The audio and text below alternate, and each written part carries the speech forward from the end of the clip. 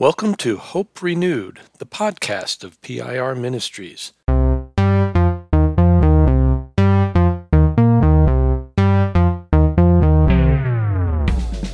Thanks for connecting to Hope Renewed, the in-depth podcast about pastoral renewal and restoration.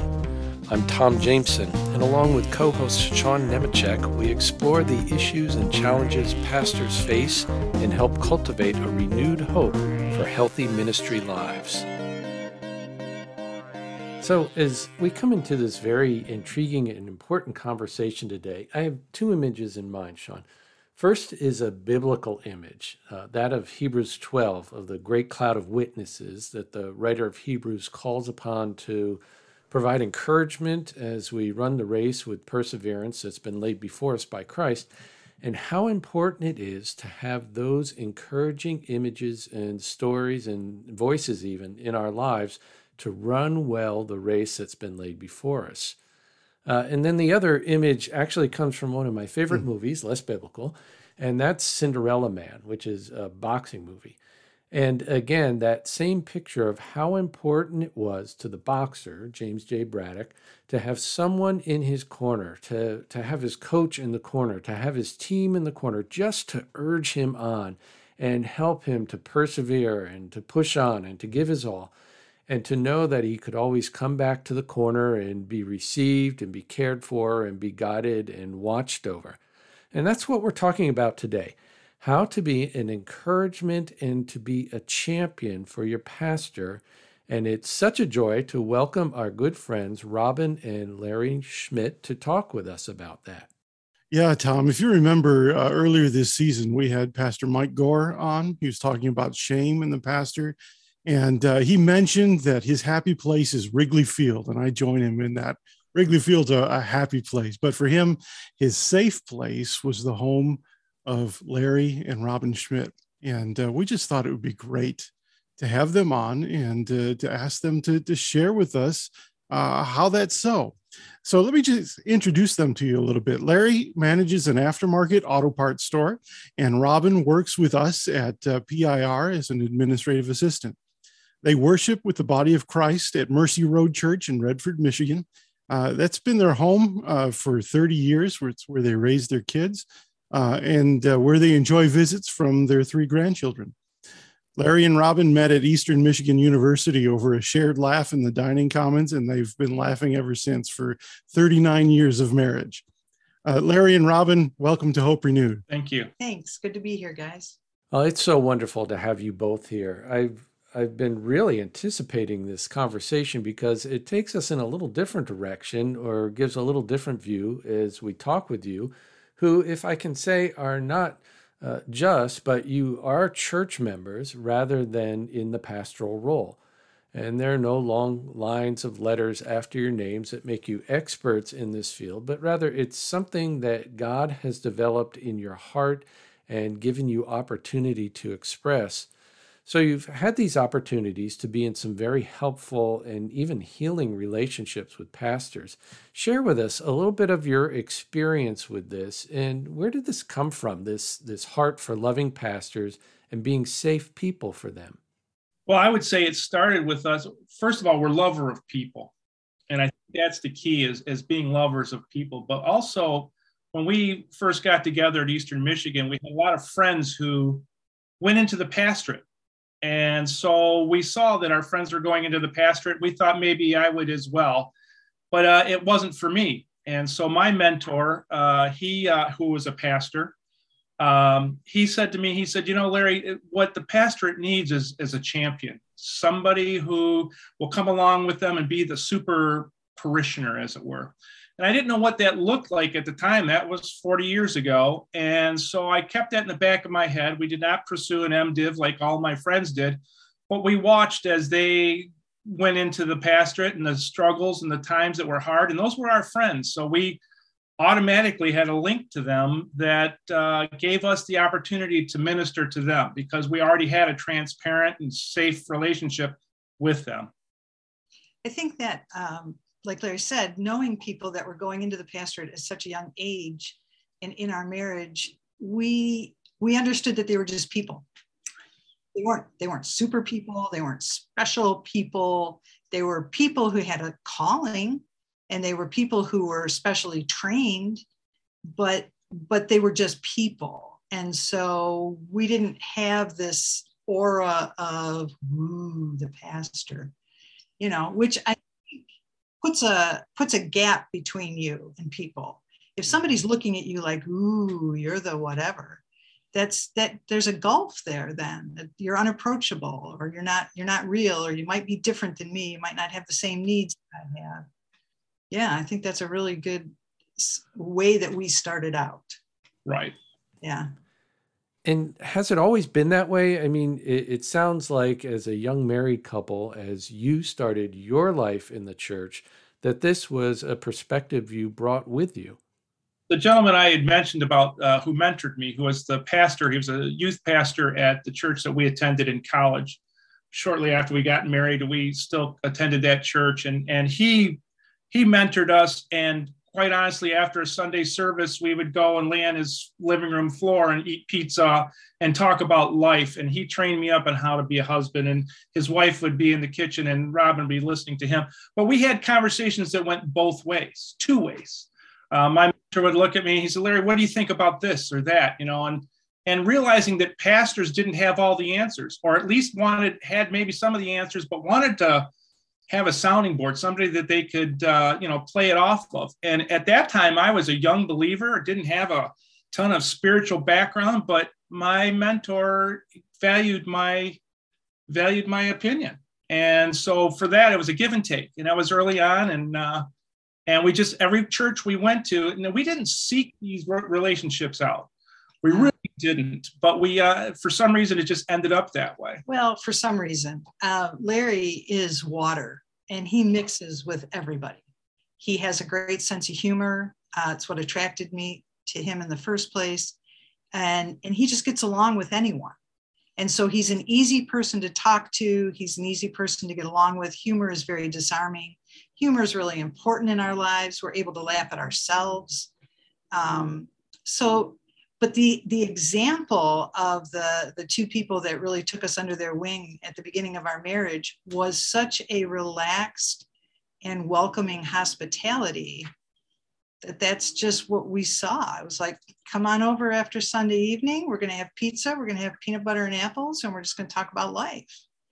And we talked and we laughed, and there was a lot of, they didn't recognize it at the time as all the wisdom and the huge impact that they ended up having. And we love pointing that out to them now, 39 years down the road, because they're just like, really? I'm like, yeah, we took that part. They're like, wow, glad it worked out. So what are some of the ways that you've been able to encourage these pastors and friends of yours? One of the ways, I think, is just by being a friend, by understanding their position, by welcoming them into our lives. That's a kind of a goofy thing to say, because I don't want to give the impression pastors don't necessarily need a million more friends when they come into a church, right?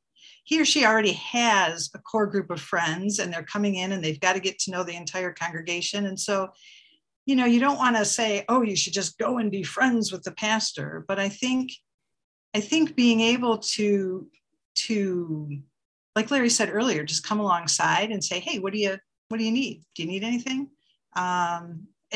In personal life, but also just in ministry. Like what do you got going on? Do you need somebody to do something? I'm here. More recently, when we got a new pastor at the church, not the one we're attending now, but the one that planted the church we're attending now. When that new pastor came in, I was actually working at the church. And one of the things that we made a point of saying to that new pastor was, hey, we're here to be supportive. So we understand that coming into a new church, you're going to be trying to figure out who we are and what God has for everybody. And we're just going to be supportive of what you do. We're just going to stand next to you. So, unless you come up with something crazy, we're just going to be supportive. Right. And I think the important part is that being the safe place, you got to work up to a relationship where they trust you, because they don't, I will say, as I was reviewing our past history, we haven't, they don't come to us with deep, heavy stuff that's going on in the church and want us to help them resolve it. What they do is they just come with, struggles they're having with their kids, or the struggles they're having, things that would cause people to go, that's kind of odd. But they're struggling with that. And he's so close to Jesus. And, we just know that, children are tough to raise. Pets get hit by cars, and they need friends and people that can come alongside them and say, yeah, I understand, it's tough. And then they have to know that we're not going to go to some other people in the church and say, hey, listen, pastor's struggling over this. Let's gossip about it for a minute. Yeah, there's a gossip. There's no, hey, we need to pray for the pastor because, suffering from whatever. And, Sean, you introduced our relationship to Mike Gore, and it's important to point out that it's a 20-year-old relationship. We've known Mike and his family for a very, very long time. And this closeness developed over time. And that's the reality too. It's just like any other friendship. It requires time. But I guess the big thing is that while we respect their position, we don't hold them in just absolute awe that they are the pastor and they are almost unapproachable. And in some people's mind, they are akin to the link between them and God. And we just see them as people and as friends. We allow them to try things out on us. I mean, we've had pastors had discussions with us, and they just, listen, I've got this radical idea about this particular verse or this particular scripture or this particular situation, and they're allowed to spitball. And, if we push back, they will take our consideration. If we don't necessarily want to change their minds, but they get a place to bounce things off of. No doubt that just takes time, though, to develop that kind of relationship. It really does.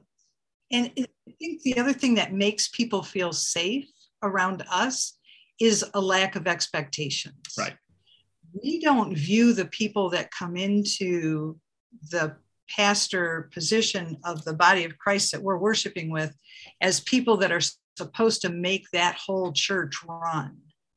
We have a really good understanding that the role of a pastor is for him or her to equip the rest of us to be doing the work of the ministry. And so we don't think, she's going to come in and have all these great ideas and everything's going to turn around, or he's going to come in and, he's going to do X, Y, and Z and everything's going to be different. It's more like, well, they're going to come in and we're going to find out how we're supposed to be walking with Jesus and how we're supposed to be sharing. And they're going to nudge us to get out there and, be God's ambassadors. And so we're prepared for that.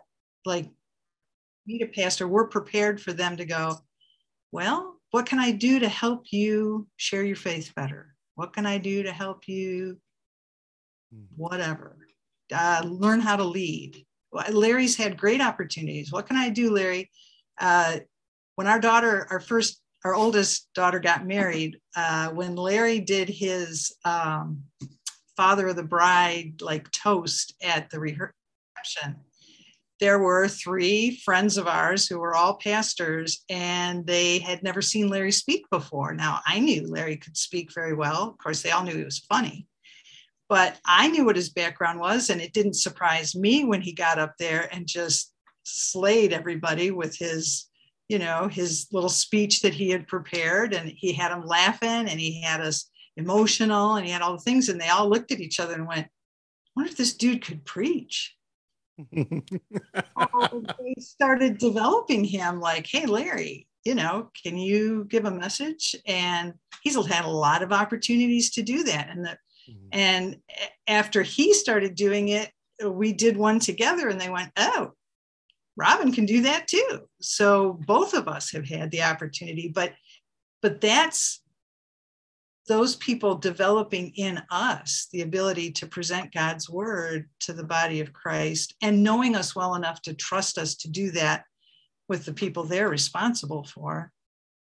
But we were willing to be stretched that way. Well, just as a sidebar, I love how God, in his wisdom and kindness, said no to the professional ministry track for you, but absolutely yes to the ministry track of life, and how instructive that is for us.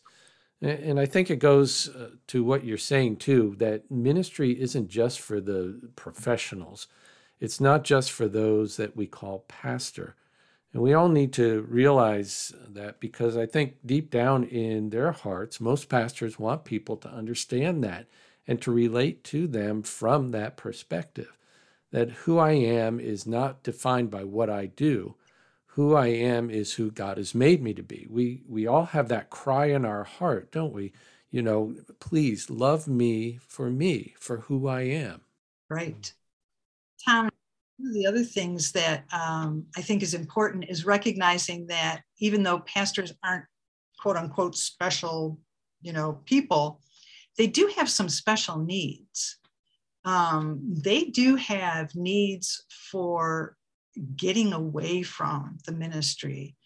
It comes down to expectations again. I don't expect you to work 24/7, but a pastoral position, sometimes that's kind of how it works out, because the hospital emergencies don't come between 9 and 5. And so we understand their need for really respected boundaries of time off or time away, or that, we're not offended by the fact that they need to get away from the body in order to rejuvenate and, renew. So yeah, I think that's a pretty big key to it. As you're talking, I'm just kind of hearing the freedom to not have a one-way relationship that some pastors really feel like they've got. I heard one pastor describe it. It's kind of like being the genie in Aladdin. Poof, what do you need? Poof, what do you need? Poof, all the time, and it sounds like you guys are creating a space where the pastor can share their needs with you, and you minister to them in kind of a give and take relationship. Is that accurate?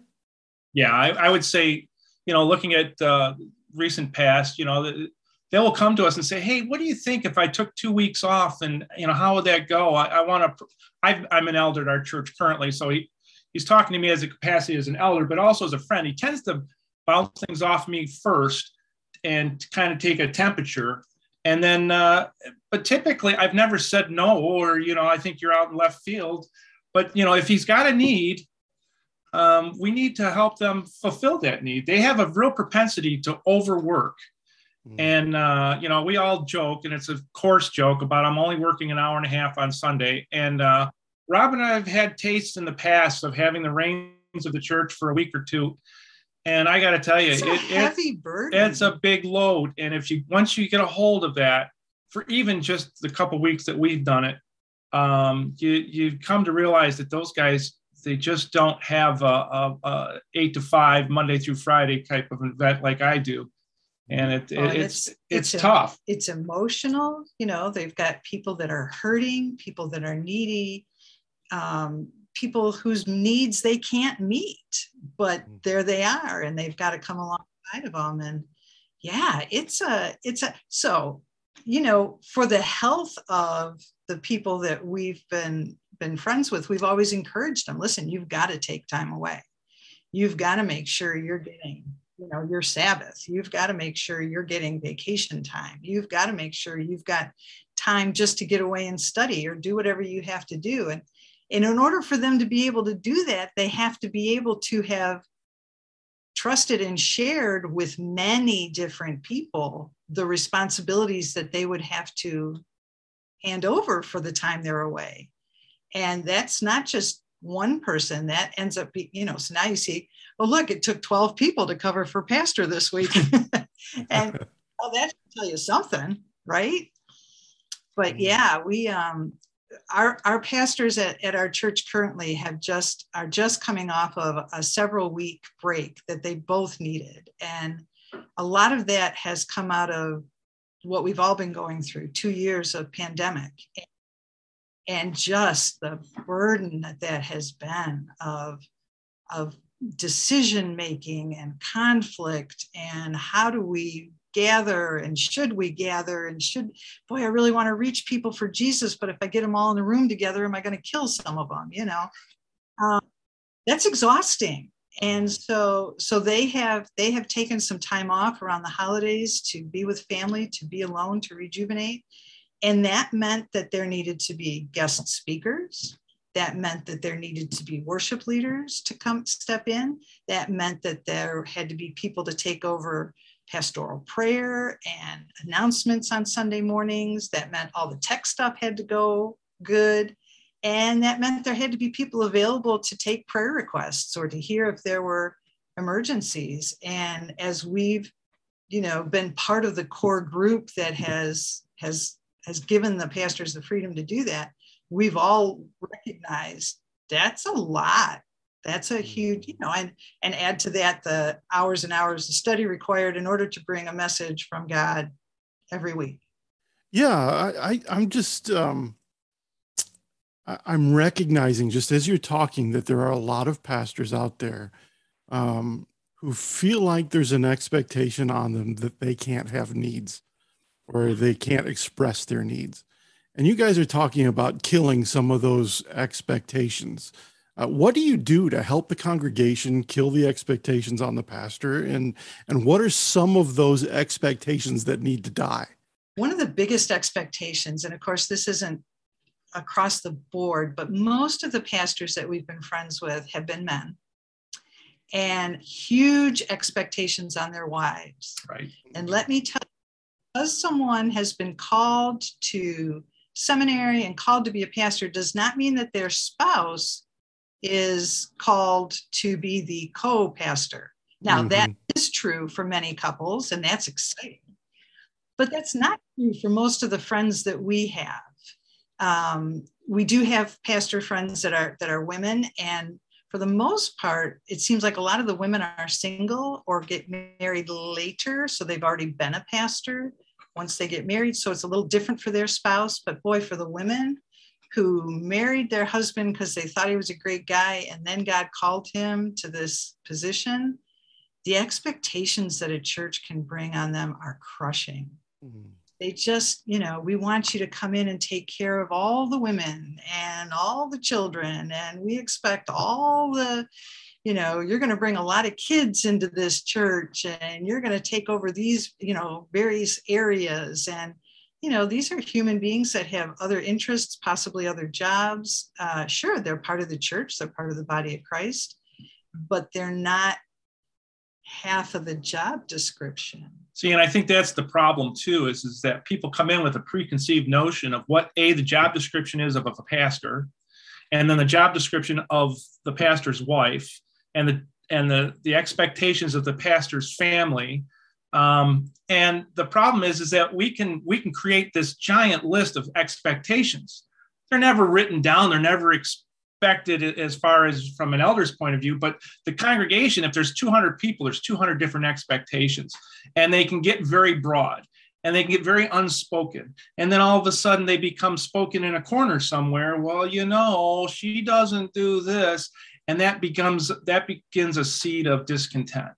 Yeah. And when Robin and I have seen that, what we do is we gently and cautiously encourage people to think about what they're saying, and let's look at what their role really is as a pastor's spouse or as a pastor. The big thing about a pastor, and the thing that people don't understand, is it's to equip the saints. Everybody thinks the pastor should be available 24/7. I'm in the hospital. I have a hangnail. It's really hurting me. I need you here now. But there needs to be some kind of understanding that he's a person as well. He's got kids who are playing t-ball, and he's, he needs to have family time. Larry's gentle. I'm blunt. She is. I'm blunt when people, I made the mistake one day of introducing someone. It was one of the spouses of one of the pastors, And I happened to introduce her as the pastor's wife. And this is a long time ago. And she was like, that's not my title. I was like, oh yeah, I'm sorry. And so back then I started rethinking and became quite the champion for the women who were married to the men who were serving the churches we were at. And I've been very blunt about that is not an appropriate expectation. She doesn't have to do that. She, and been very encouraging to the men. You do not need to apologize. Never apologize. Thank you. That's very nice of you to wonder if she would like to do that. She would not, but I appreciate you giving her that opportunity. Mm-hmm. And do not apologize. No, I'm sorry. My wife doesn't. No. You don't have to apologize for who she is. She's allowed to be who she is. God made her, and we need to accept that. It's love, right? Yeah. Are you willing to welcome people who are people that you don't know yet, that you have to get to know, find out who God made them to be, and accept that, accept who they are.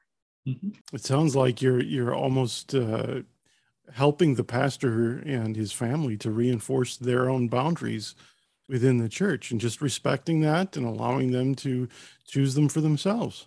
Well, and it goes two ways in that we help them respect their boundaries, but we also help them to set their boundaries sometimes. If we start to see a friend or a pastor who's, kind of struggling with boundaries, we might say, hey, how's that Sabbath going? You were doing that Sabbath every so-and-so. Well, I've kind of got away from that. Well, it's a good thing to do. And, sometimes we just give them permission to be who they are and take the things that they need. They feel it. Well, a lot of them are under a board of elders, and they're concerned about what that board of elders is thinking. And then the congregation as a whole, there's a lot of concern about the expectations and thinking of people that can come up with all kinds of things. Yeah, you probably have never met any pastors that are people pleasers, right? Only when I looked in the mirror. Yeah. Right. So, but the only reason we can help them enforce boundaries is because we learned the hard way. Myself, I didn't know what boundaries were, and I understand that feeling of being responsible for everything I see. And it's so much easier to apply that to someone else's life. Let me help you understand you're not responsible for everything you see. Harder to apply to my own life, but like Larry said, there's that mutual encouragement going on. Well, we're able to be vulnerable too. Right, and I was just going to say that there's a mutual respect, and there's been times when I've been at odds with one of my friends who was a pastor, and we've gone down a road together, and I was on one side, he's on the other, and he's looking at me going, well, I think I'll try it your way, Larry, and it fails miserably. And then I come to realize that I was giving him bad advice. It's okay for me to look at him and say, hey, pastor, I'm sorry, I was wrong. And likewise, when, we go down a path and I was right and he was wrong, and it's happened, they look at me and go, Larry, when we were talking about this stuff in your driveway, you were right. I was wrong. I'm certainly glad that we did it your way. And so there's this give and take, we're in a relationship together, not that he's over me or I'm over him. We're on this path together. We're on this train together. We're trying to bring stumbling forward to Jesus together. Right. Just like, and that's what, I guess it goes to expectations again, right? We don't expect a pastor to be a fully formed and perfect saint. I mean, Paul was responsible for most of the New Testament. He's like, yeah, I haven't achieved all this. So certainly my pastor, the leaders that come to us are not going to have achieved, spiritual completion. So we're stumbling together. So if you look at it as a joint journey, that's I don't know, it's just more comfortable, right? Well, it seems to me that there's a real freedom in that as well, that as a pastor navigates the myriad of expectations, you've mentioned a few, but all the expectations, false expectations that are there, to have that freedom just to voice the expectation. Right. to say, boy, it really feels like I need to be on call 24/7, to someone who will, in love, say, "Oh, no, that's wrong. We need to root that one out of you." Or lovingly to ask, well, why is it that you feel that way? Is that a reasonable thing to be thinking? How have you seen the impact of being a champion for a pastor on how the pastor approaches ministry? I don't know that there's anything that you can quantify, right? Other than the fact, the reason we're having this conversation, I will use his name, Mike Gore, is one who has openly said that we've been a ministry to him. And we didn't set out to be a ministry to him. We didn't set out to be a ministry to any of the other pastors. But surely the problem is that they don't have, it's not necessarily being a champion, it's just being able to walk next to him. Back when we were first starting out at Eastern Michigan, our friends were becoming pastors. And one of the things that we got from someone was said, don't go to the same church that your friends are pastors at, because they need people that they can bounce off of who's not in the congregation. And so we heeded that for a couple of years. And then our friends begged us, please come to our church. It's a great church. But we said, we want to be your friends. Well, you can be our friends at this church. And that kind of laid the groundwork and the path to, okay, we can be in the congregation.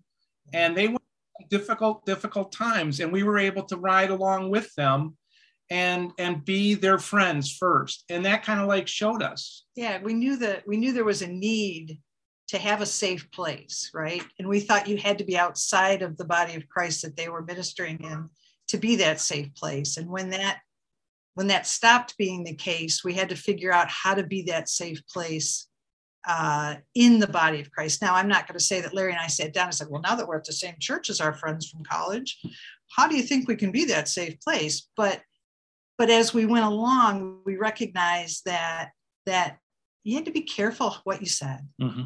You know, we have to be careful about what comes out of our mouths.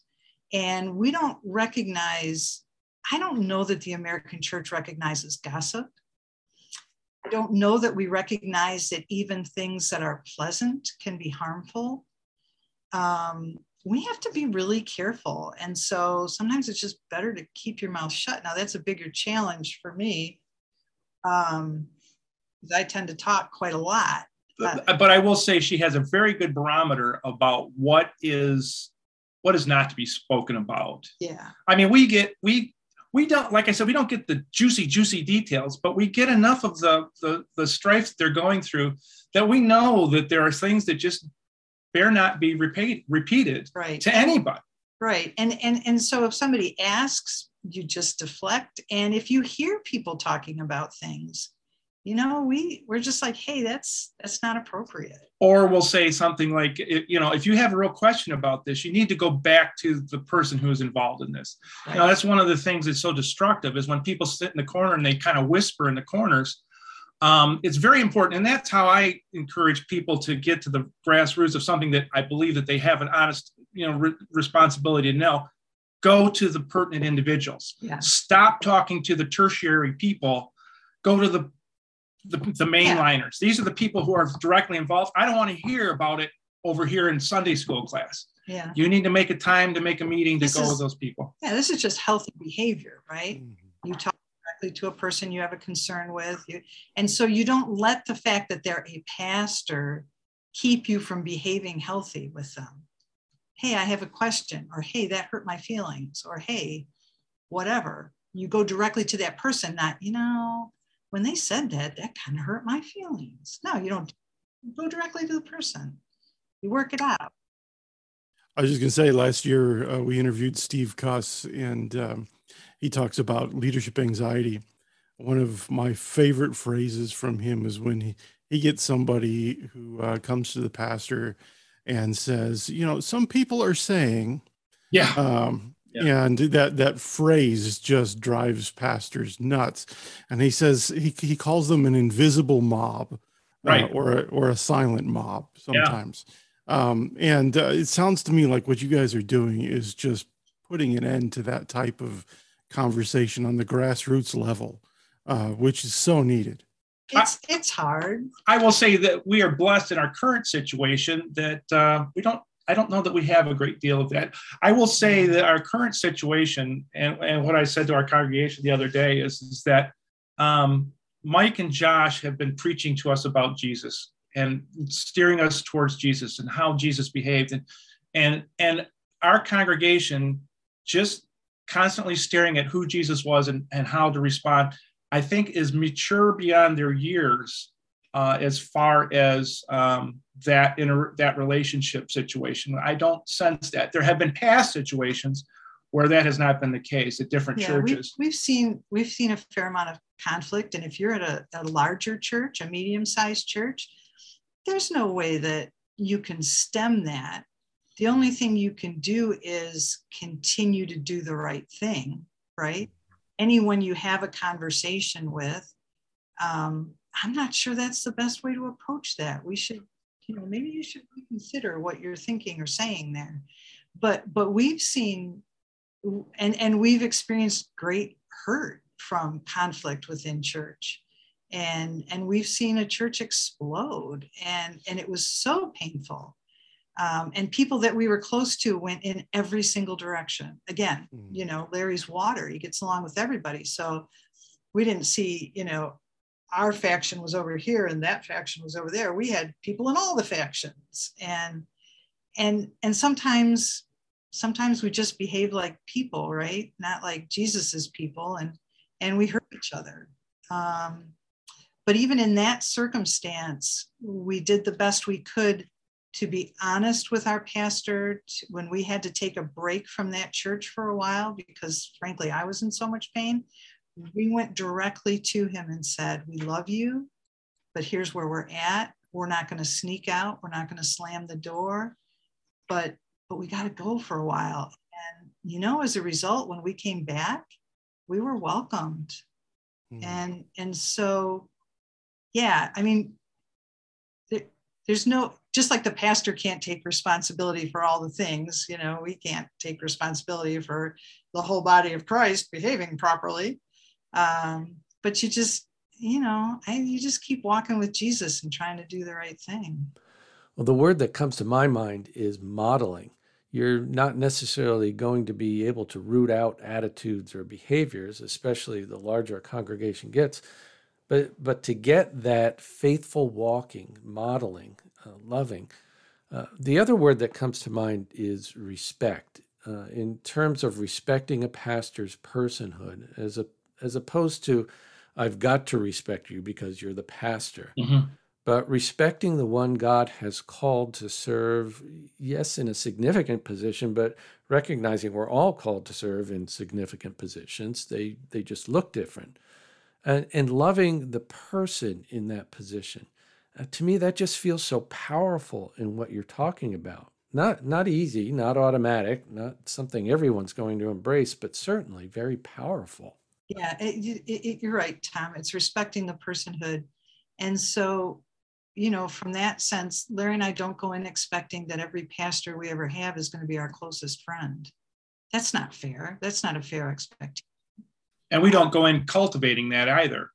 So, we're okay. Although I will say that probably 90% of the pastors we've been under have been our friends. But I think there's a common drawing there too, because they so badly want to have people that they can bounce ideas off of and not have judgment, right?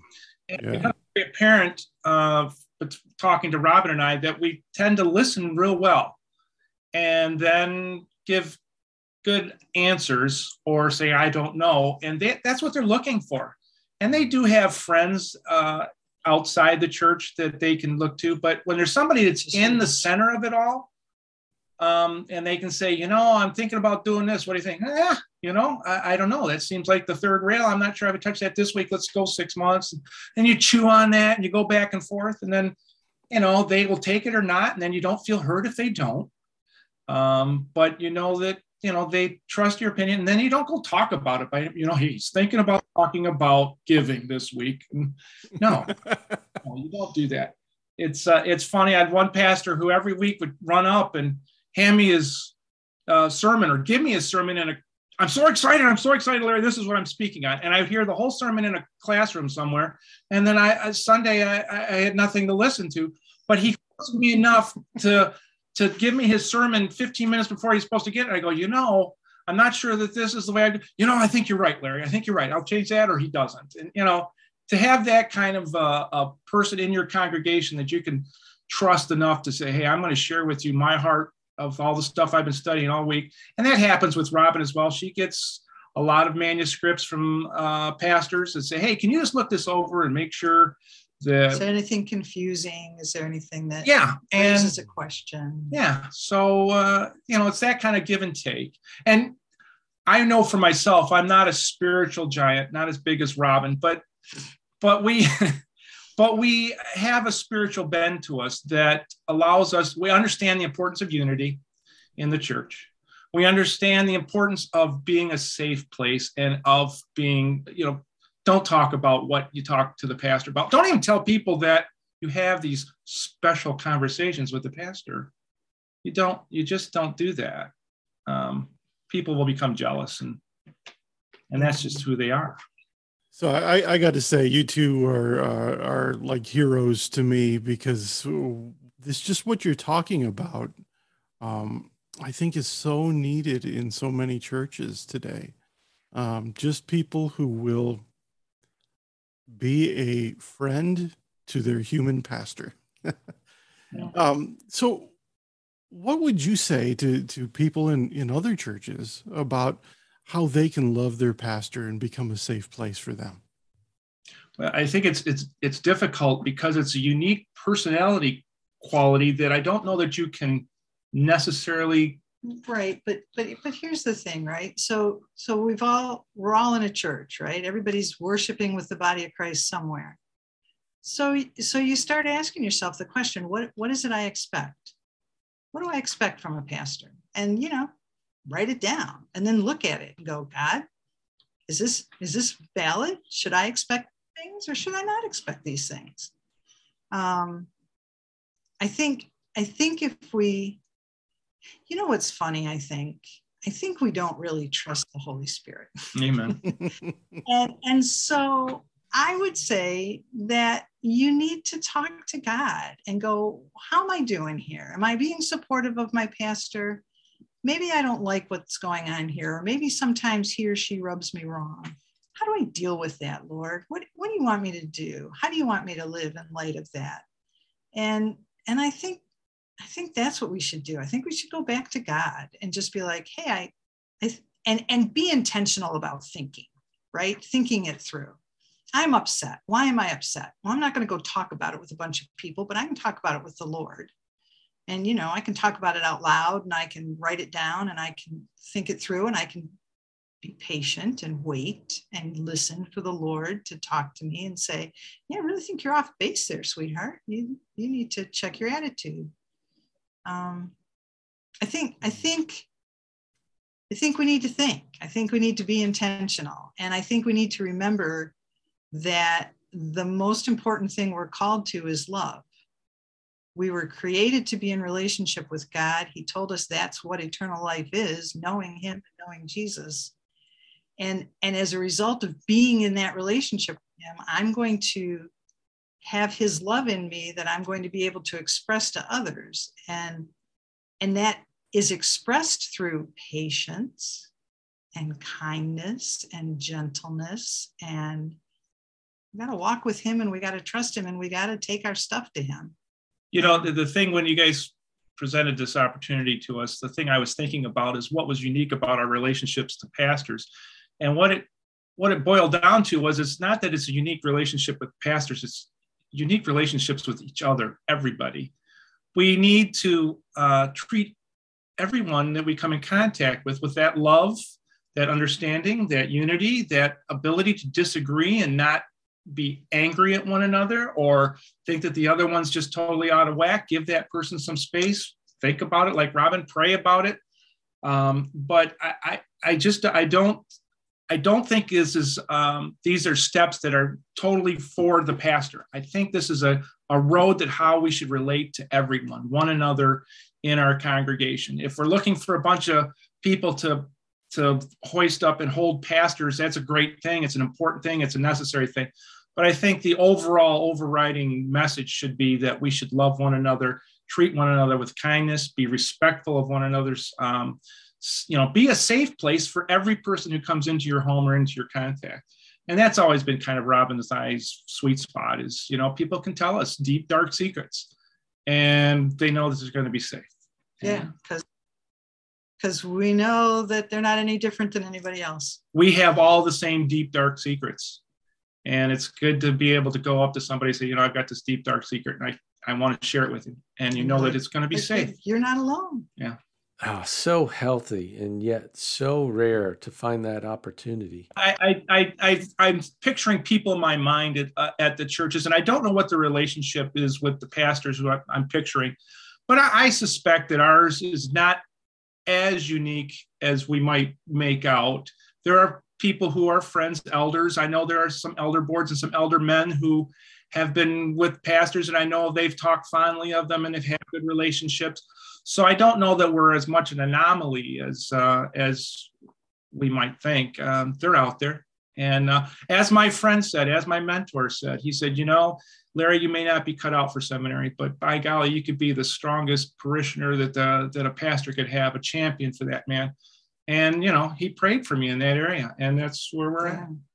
Well, as we wrap up this conversation, I think what has impacted me most is just the call to make this the standard operating procedure of how we live our lives. I think there's something in the Bible about this, loving others and being kind and Christ-like. But what I'm hearing is for a pastor just to know there is someone who gets it, who understands what the weight of the call to serve as pastor really requires. Someone who says, I'm for you. I'm not just going to look for the bits that I can use against you, or it's not just us against you kind of thing. And then finally, that safe place, I think that we all long for, to know that I can truly, authentically be who I am, or at least I can begin to discover more of who I am through authentic conversations and sharing. Well, and there it is, right? You're not going to be vulnerable with everyone. Even if you have a congregation of 40, you're not going to tell all 40 people all the things. But if all 40 people work to be people who love and are safe, then the pastor has a choice of the people that he actually clicks with that, look, I just have an entire congregation of safe people. I can get to know these people better and it's going to be okay. Yeah, I think that should be our goal. I think everybody should be a safe place because everybody needs a safe place. So I'm just picturing Jesus saying, love your neighbor. Mm-hmm. And we're responding, who's my neighbor? And he tells us a story about a pastor who's been beaten up by criticism, by high expectations, by a previous church. And you and others are coming alongside and saying, here's someone made in the image of God, a human being just like me who needs help and who needs love and support. And you're just doing what Jesus is commanding, love your neighbor as yourself. And to see our pastor as our neighbor might be a radical thing in some churches. Might be. Well, and so now just a shameless plug. That's why Robin is so in tune with PIR and their ministry. Her heart and our hearts are for the broken men who've been dismissed or have had exits. And we know the stories. We've been friends with people who've had many exits. We've been friends with pastors who we knew after they've left the church. First church out of seminary, chewed them up, spit them out, and we met them in a secular job. And your heart just breaks. Like, wow, you went through all of that, and you're this great person. And we're so sorry that you're not serving in that way anymore. And that, yeah. So we've seen a lot of that. And so it's not that we've saved any of the pastors, but we just try to be a safe place and a place where they can come to. And like I say, spitball, throw some ideas off us, no matter how crazy they are. Just tell us what they're struggling with a little bit, personally in things. And yeah, it's just be friends. yeah. Just be friends. And, friends play. Yeah. Friends laugh. Yeah. And friends have heart-to-hearts. And friends pray for each other. We've certainly done all of that. That's what you do. Yeah, we've done all that. So if you could speak directly to pastors and their families, what words of hope would you like to offer them today? Well, Jesus is good. And he has called you to a place where there's a bunch of his broken sheep. When people are broken and wounded, you see an animal that's wounded, they can be snappy. And it's okay. Find the people that aren't snapping. And don't be afraid to let your guard down. But also put your boundaries in place. Take care of yourself, take care of your family. That is one thing that we've harped on a lot with our pastor friends is you have got to put your family first. There's nobody else loving your spouse. There's nobody else raising your kids. And that's your first priority. And, the rest of these folks are out here too, but there's just hope. There's hope in God. There's healing that he provides. I don't know how you would identify the people, but like I said, I was trying to picture in my mind's eye other pastors who had other friends in the church, and they're there. There comes a point where you kind of have to just let your guard down a little bit and see if you got a safe friend there. Well, Larry and Robin, we have so appreciated your sharing your hearts and your stories and your insights.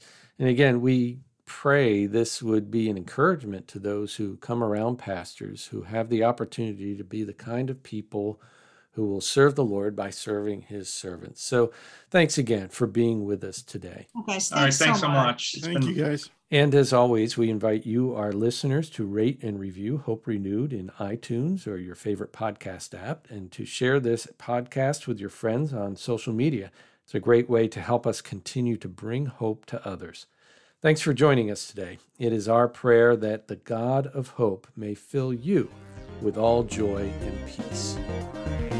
PIR Ministries partners with God and the church in the work of pastoral renewal and restoration to cultivate new hope for healthy ministry lives.